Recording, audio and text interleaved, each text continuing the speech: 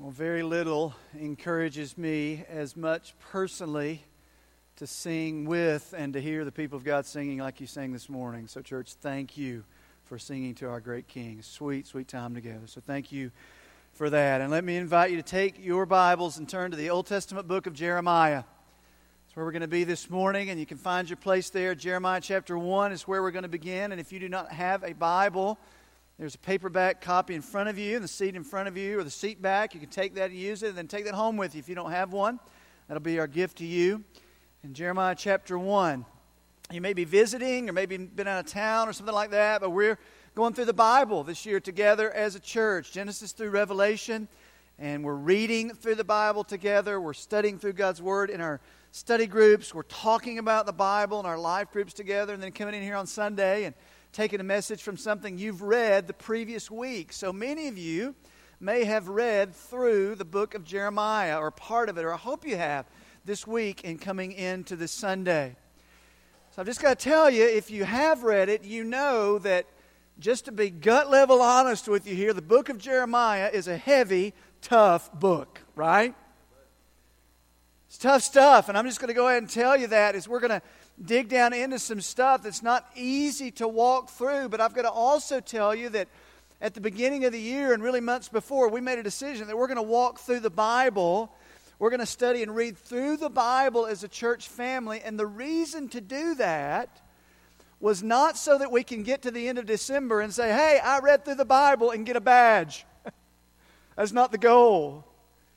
Our goal as a church and as individuals and as families is to know the God of the Bible, and listen, the whole Bible. Not just the parts we think are cool or the little memory verses we've learned at some point, but the whole counsel of God. Because it's there that God most clearly reveals Himself in His written Word and in His living Word, the Son of God. So we're reading through the Bible, and there are parts that are tough. As God reveals parts of His character and who He is, and this morning trying to wrestle with the whole thing of the justice of God is not easy stuff to wrestle through. So I thought of an illustration to maybe help us kind of get our minds around where we're going to be in Jeremiah in just a minute. But I want you to imagine for a second that you have the gift of time travel. You could go back in time any time period or anywhere you want to go, but you've been given a particular assignment, and your assignment is to go back to April 14th, 1912, on board this boat. This boat. There we go. And you're assigned to the Titanic. And you show up on the deck of the Titanic, and it's the evening of the 14th, and the passengers are getting on the boat, and they're coming up the ramp, and they're carrying their luggage, and you're watching families and husbands and wives and kids, and they're all excited, and you alone on the boat know what's going to happen in about 12 hours on the Titanic, that it doesn't go well. And as people are coming up on the deck and they're coming up on the ramps and their faces are smiling, and the captain's there and he's talking about what a great cruise they're going to have, and everybody's saying it's so good and everything's great, you know everything's not great. And with everything in you, you realize that you've been put on the deck of that Titanic, and your mission is to cry, trouble is coming, disaster is coming, get off the boat. Get off the boat. Problem is, nobody listens to your message. Nobody. In fact, every time you say something, somebody else comes behind you and says, do not listen to that guy. Everything's okay. Everything's not okay. In fact, it's not that they just don't want to listen to your message. You really become annoying. I mean, they're trying to eat their meals, and they're trying to go in their rooms, and you're following them, and you're knocking on the door, and they're enjoying their vacation. You're saying, get off the boat. Disaster is coming, and no one listens to your message. Well, that's Jeremiah. Jeremiah received an assignment from God to be dropped down into, if you will, the city or the nation of Judah, the city of Jerusalem in particular, and to proclaim a message, watch this, for 50 years, that judgment is coming. Disaster is coming.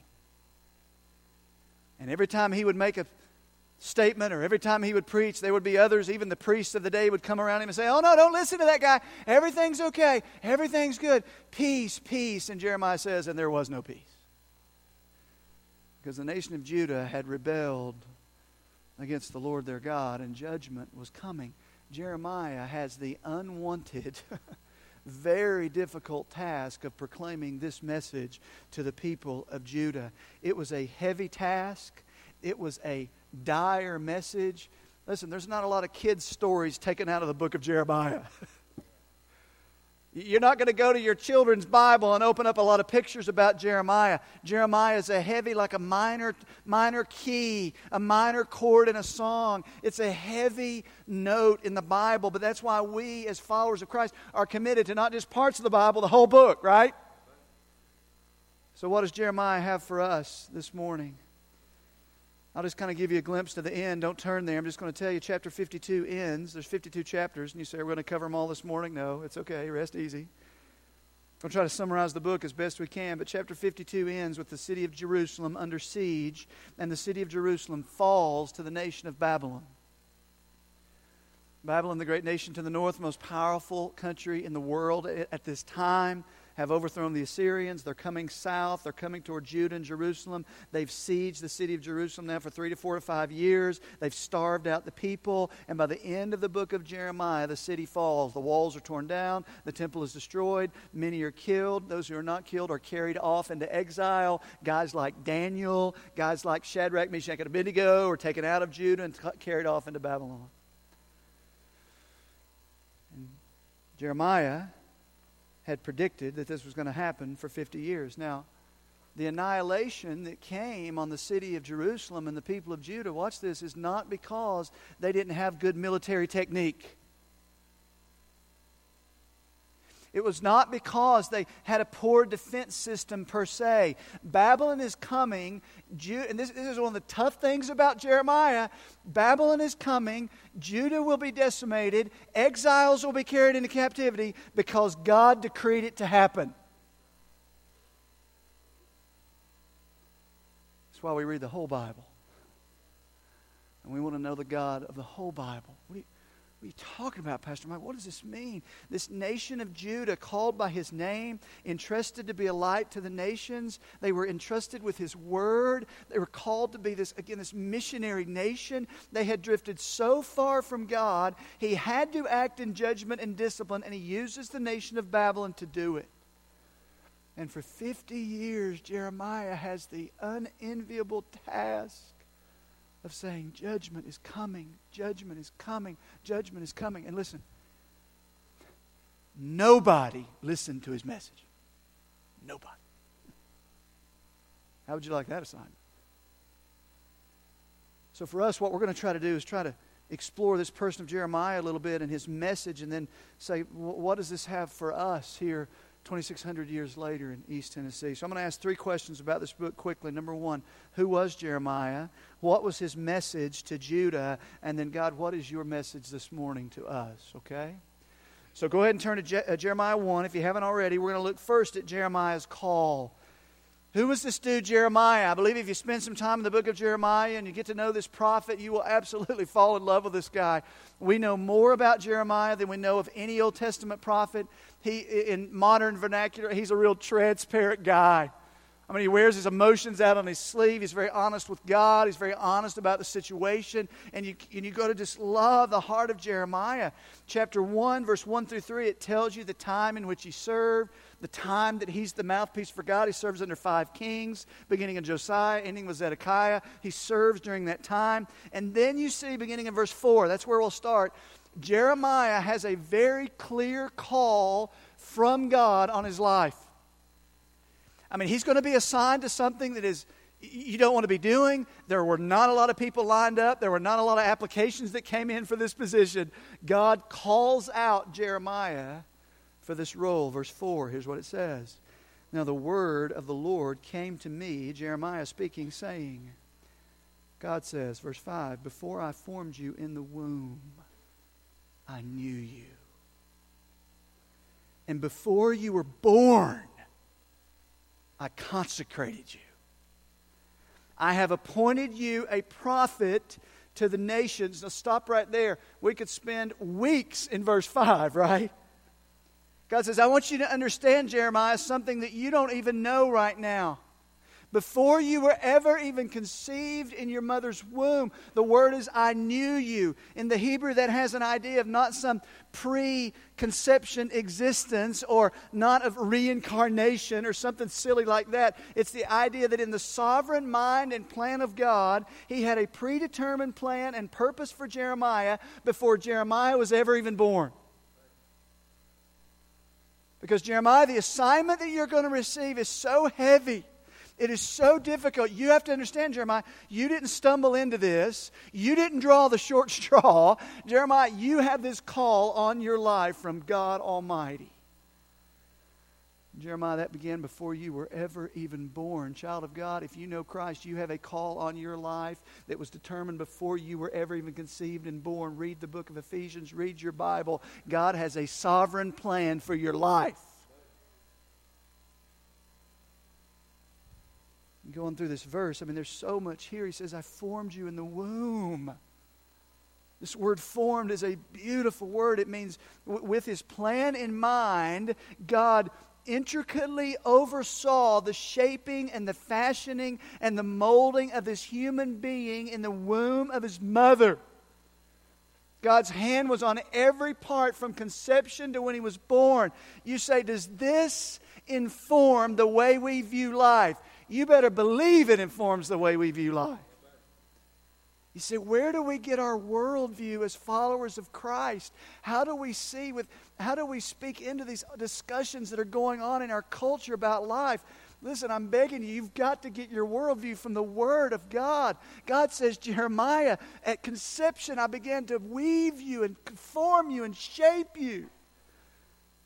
Therefore, as followers of Christ who believe the Bible and the God of the Bible, all life has value. Right? It says, I formed you in the womb. If you want a little bit more on all that's going on in our culture with the abortion debate and all that's happening of how we as followers of Christ can celebrate life and I believe respond in a biblical way, I encourage you to read our elder letter this week. You can get that online. You can go to our website. It gives you some steps to maybe take of how can we defend life. Because we believe what the Bible says. Jeremiah, God says, I've appointed you. I have called you. The word appointed means I've given you an assignment. God wants Jeremiah to know without a doubt that he has been formed, fashioned, called, set apart for a purpose, an assignment that is given by God and planned before he was ever born. If you're here, you're a child of God, the same is true of you. It may not look like Jeremiah's assignment. Ephesians 2:10 says, you were created in Christ Jesus for good works that he created, that he formed, that he shaped before you were ever even born. The Bible goes on. Jeremiah had a clear call from God. Verse 6, Jeremiah says, alas, Lord God. Alas is a way of saying, oh no. Really? This is your call on my life? Behold, God, I don't even know how to speak. I'm a young guy. He says, I'm a youth. And the word youth means probably in his early 20s. Like many of our students here, he seems to be very young. He says, what? I don't even know what I'm supposed to say. I don't even know where I'm supposed to go.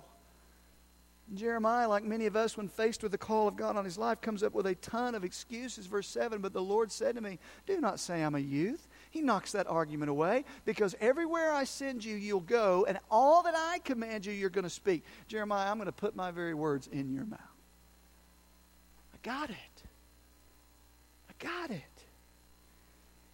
And then he says something a little bit troubling in verse 8. He says, God speaking to Jeremiah says, Jeremiah, do not be afraid of them. For I'm with you to deliver you. Deliver is the idea of to save out or to rescue. Rescue from who? Ready? People of God. People of Judah. Because they don't like Jeremiah, and they don't like Jeremiah's message, and they don't like the message from God. And Jeremiah, don't kill the messenger. Well, they want to kill the messenger. Jeremiah takes this assignment from God, and for 50 years, he faithfully proclaims this message. He says, your heart has drifted so far from God. He says, you are like an immoral woman wandering from your husband. You're like unfaithful sons. And Jeremiah, he refers to them as a den of robbers. He says, it's like you're chasing what is empty, and you will become empty. And he speaks for God and says, I must act. Destruction is coming. And it is not a real happy message that everybody jumps up and down and says, awesome, Jeremiah. Can you autograph my book? That's not the message. It says, how'd they respond? Not well. I'm not going to take time to read all these verses. You can look them up on your own as you read through the book of Jeremiah. How was he received? Well, Jeremiah 11 says he received death threats. Jeremiah, we'd rather you be dead than we have to listen to your ongoing babbling. He was put in isolation. He suffered chapter 15 with the sense that he was all alone, that the message and the mission God had given him, he seemed so alone. Chapter 19, he was put in stocks. Chapter 26, he was arrested. Chapter 37, he was imprisoned. Chapter 38, he was left to starve. Chapter 40, he was put in chains. Chapter 42 through 43, he was completely rejected by his people. You say, how did they receive the message? Not real well. Not real well. Say, is there another prophet from God who comes later that is rejected by his people? Yeah. Is there another prophet who comes later and weeps and mourns over his people and is rejected by the very people he comes to preach the message of salvation and even comes to save? Yeah. There is a second Jeremiah, and his name is the Lord Jesus Christ. Jeremiah is a picture of Christ. There were times in Jeremiah's ministry that he wanted to quit. I don't know that I'd ever spent a lot of time on this until this past week, but Jeremiah chapter 20, Jeremiah is so worn down and so beaten down by this ministry that he's been given. Chapter 20 verse 9 says, but if I say, I will not remember him or speak anymore in his name. Jeremiah says, I'm done talking. I'm not going to continue saying these things. I can't continue with this mission. Lord, I've got to quit. Is there anybody here who's ever attempted to serve God faithfully and there's moments and seasons you want to quit? And I would imagine there's a chorus of amens in the house. Because anything of value in God's kingdom, any assignment that God gives you that's worthwhile, you will face opposition and difficulty in this world. Right? You say, it feels like everything's against me, because everything is against you. We're aliens and strangers passing through. Jeremiah was preaching a message that wasn't want to be heard. Nobody listened to his message, and there were times he wanted to quit. Then that same verse 20, verse 9, he says, I wanted to quit. Then in my heart it becomes like a burning fire, shut up in my bones. I'm weary of holding it in. I cannot endure it. He says, God has put this message in my heart. I want to stop talking because I'm so frustrated, but I can't. There's a fire in my bones. Do you love that? Fire in his bones. There was a calling of God on his life. Listen, when God calls you to something, when God appoints you to something, you didn't start it and you can't quit it. God starts it and God finishes it. And you need to know that in moments of frustration and fatigue, whether it's parenting or raising a family or leading a godly business or pastoring or a missionary or a campus director, whatever it is, you can't stop what God started. God, give us that fire in our heart that you've got to put there, because sometimes, man, those coals get dim. Right? Jeremiah wanted to quit. There were times, but Jeremiah is a model of this. I'm going to give you a couple of life applications as we go along. The first one is this. We learn from Jeremiah this life application. Pursue faithfulness over success. Did you hear that? What do you think the cultural opinion or the society said about the success of Jeremiah? Jeremiah, how many churches you started? 0. Jeremiah, how many ministries have you begun? 0. Jeremiah, how many books have you written? Well, There's this book about me.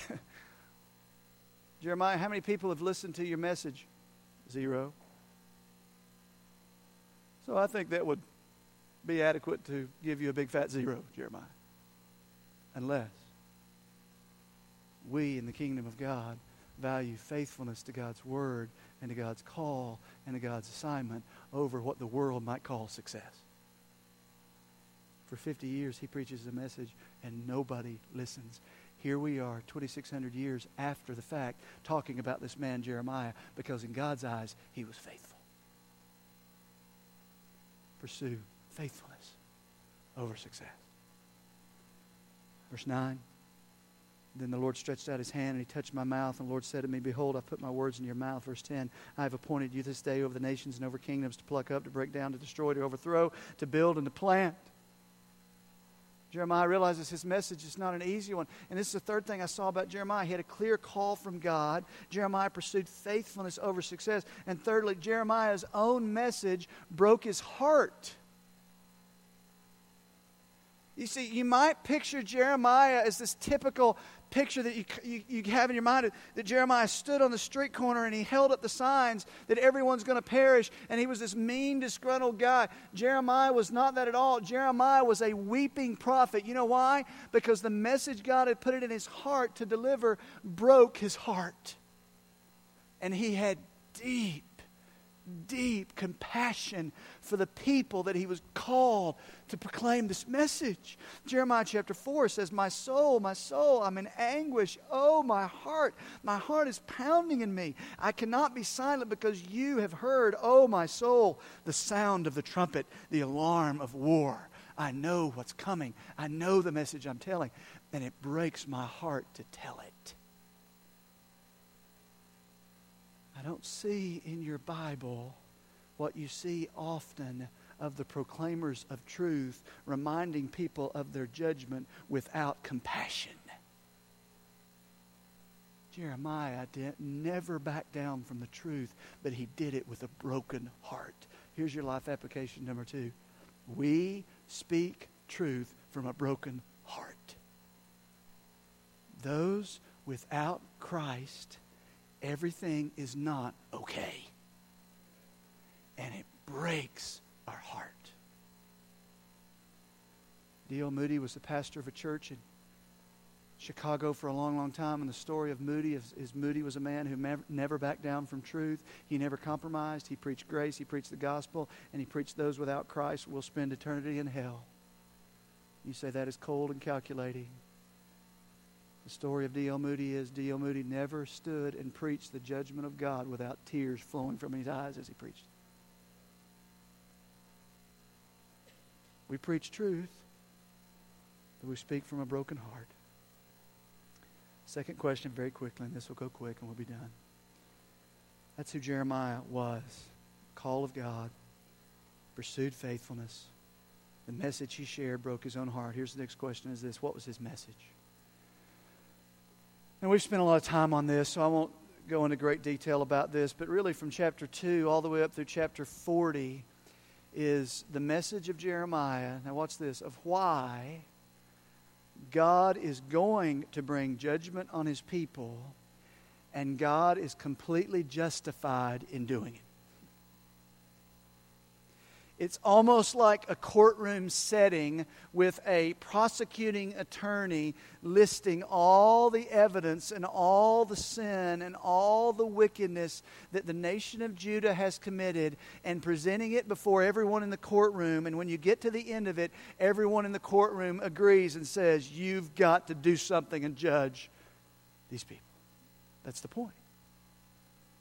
For 40 chapters it goes on, and Jeremiah is holding out the reasons God is just in carrying out the judgment that he's going to carry out. So that's hard.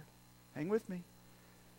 He says Israel was set apart, chapter 2. He says, Israel, I brought you to myself, God speaking, as a groom does his bride. I rescued you out of Egypt. I carried you to your own land. I blessed you beyond any other nation. God reminds them of their immense blessings that they have received for hundreds and hundreds and hundreds of years. Now, 800 years, they've received the incredible blessings of God. And he says, you grew fat and sleek. Chapter 5, verse 27 and 28. What does that mean? That means the blessings of God did not break their heart and did not turn into a heart of gratitude before God. The blessings of God made them fat and made them apathetic. And it's like a film began to grow over their spiritual hearts, so to speak, and the things of God were no longer interesting or appealing to them, and their heart began to pursue everything else. The blessings of God became a snare to them because of their heart. They thought the blessings of God were all about them. And their heart grew cold. He said, you grew fat, you grew sleek. Then he got on the leaders. He said, your leaders are corrupt. He said, your leaders, your prophets, they don't know me. They're prophesying lies. They rule by their own authority. They cry peace when there is no peace. They're just out for gain. They're not speaking truth. He says, you're like a wife who continually chases after false lovers. He says, you're like a piece of pottery in chapter 18. He says, it's like a potter who has this wheel, and he's spinning this wheel, and he's forming this thing. And he says, it's as if the clay becomes spoiled in the hand of the potter. He says, that's what you're like.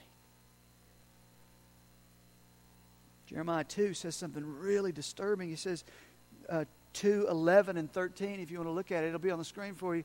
He says, for my people have done two evils. They've abandoned me, the fountain of living water. And that's this picture not of a little trickle, of this mountain gushing spring, this endless fountain of life-giving water. He says, that's who I am, the Lord of hosts. But they've abandoned it and the fountain of living water, and they've dug for themselves cracked cisterns that can hold no water. It's like abandoning this waterfall of living water and going out and digging a hole in the desert full of nasty, dirty water, and animals fall down in it and carcasses die there, and that's what you're drinking out of. When our heart begins to shift for other things, to other things, that's what it's like. It's idolatry. He says that's the state of Israel. He says, this is heavy, this is hard, I know, hang with me. Chapter 5, he says, no one speaks truth. He says, as the Lord, he says that they're full of lies. He says they go around and they say, as the Lord lives. Meaning they had this little phrase that they would talk the spiritual talk. They would say the things that were religious people were supposed to say. But their hearts were far from Him. They were stubborn and rebellious. The Word of God had become a reproach. They didn't want to hear it. They didn't want to listen to it. The leaders were healing superficially. They poured out drink offerings to other gods, believing there was salvation in these other things. Lies prevailed. They proceed from evil to evil to evil. Chapter 9, verse 3 concludes and says, none of them even know me. They don't even know me. And the progression gets worse and worse and worse. And you can see how over 600 years the nation had just grown foul and grown corrupt. Chapter 32, I'm going to read one last section. I'll be done, and we'll move on. Chapter 32, verse 33 says, my people have turned their backs on me. They refuse to return. Even though I diligently taught them, they would not receive instruction or obey. They've set up their abominable idols in my temple. Now listen to this. They have built pagan shrines to Baal in the valley of Ben Hinnom. And this, if you haven't already been convinced that judgment is just, he says, and there in the valley of Ben Hinnom, they sacrificed their sons and daughters to Molech. The children of Israel had gotten so corrupt, they began to worship this false god Molech, and they would take their sons and daughters, their infant sons, and put them in the fire as an act of worship. That's what it said. God speaks and says, I had never commanded such a horrible thing. It had never even crossed my mind to command such a thing. What an incredible evil, causing Judah to sin so greatly.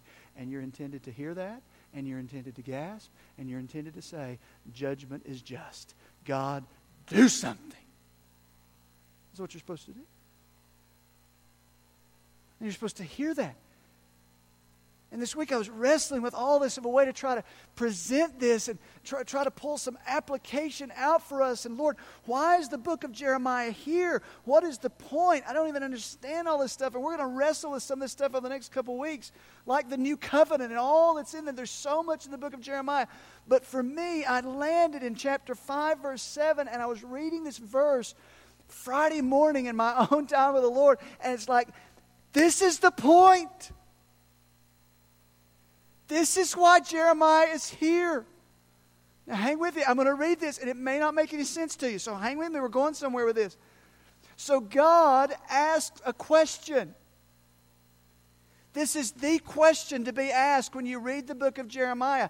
God in the courtroom, if you will, this mountain of evidence up against His people. There's His covenant people that He loves. And He asked them the question. Back to the courtroom scene, chapter 5, verse 7, New American Standard Translation says, God speaking, "Why should I pardon you?"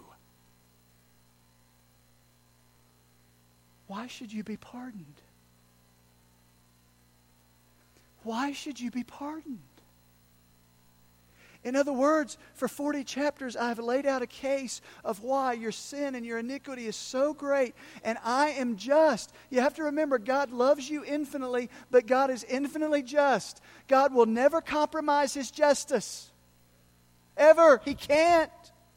And the question is, why should I pardon you? The word pardon means to spare, to set free, to release from something. And you are intended to read the 40 chapters of Jeremiah, come to the question of why should God pardon the guilty, and say, God, you can't pardon the guilty.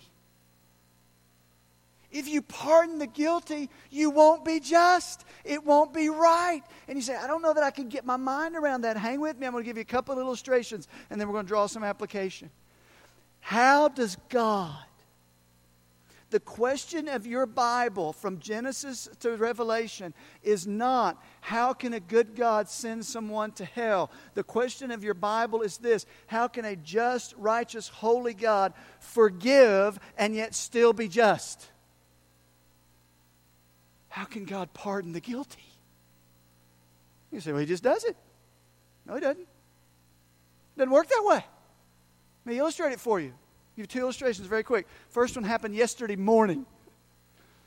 So I'm driving, parents, you know how it is when your son or your daughter has an early soccer game, 9 a.m. soccer game, right? I mean, you're supposed to be at the field by 15 minutes, 8:45. That means you got to get all the kids up, get them fed, get their shin guards on, get their cleats on, get the ball, get the bag. You pull out of the driveway. Oh, I forgot my ball. I got to go back and get the ball, et cetera, et cetera. We're trying to get to Wing Deer Park by 8:45 a.m. Well, I was aggressively trying to get to Wing Deer Park by 8:45.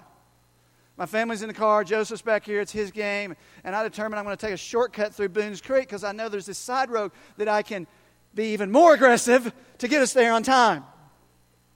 And I'm driving down the side road, and I pass an officer of the law.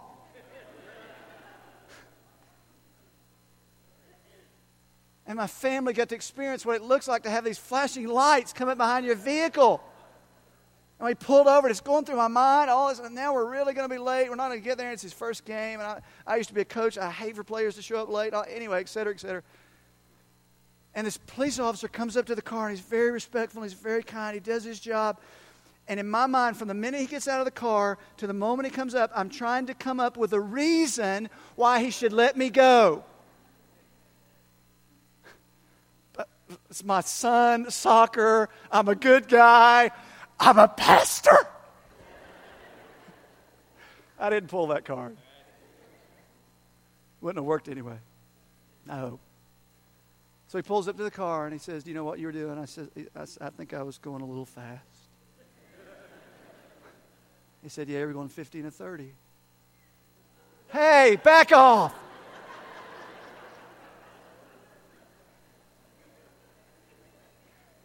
And you know what my defense was? I didn't have one. I didn't have one. I was guilty. I broke the law.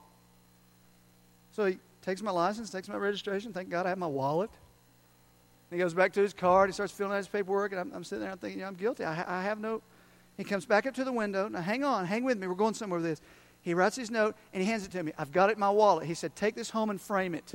I said, "Okay, whatever you want me to do." It sounded a little weird. And at the bottom of it, it says, "Do not pay." He said, "This is a warning. Don't let this happen again." Yeah.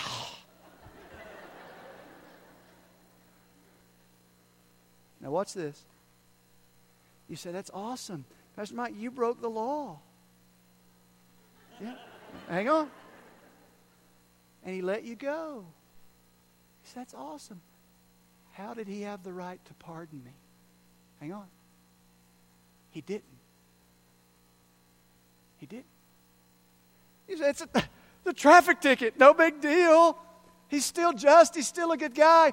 Hang on. What if I'm a murderer? Get more emotional. What if I'm a child molester? And I'm in the courtroom and the evidence is stacked against me. I'm guilty. And the judge, with all the evidence against me, looks down at me and says, hey, we're going to let you go this time. And winks, and I go out of the courtroom. Everyone in the courtroom, including you, stands to your feet and says, no, that is what? Unjust. You can't wink at sin. God can't wink at sin. He builds a case here for 40 chapters and says, why should I pardon you? And the answer is, you shouldn't. You say, what's the point? He's got it.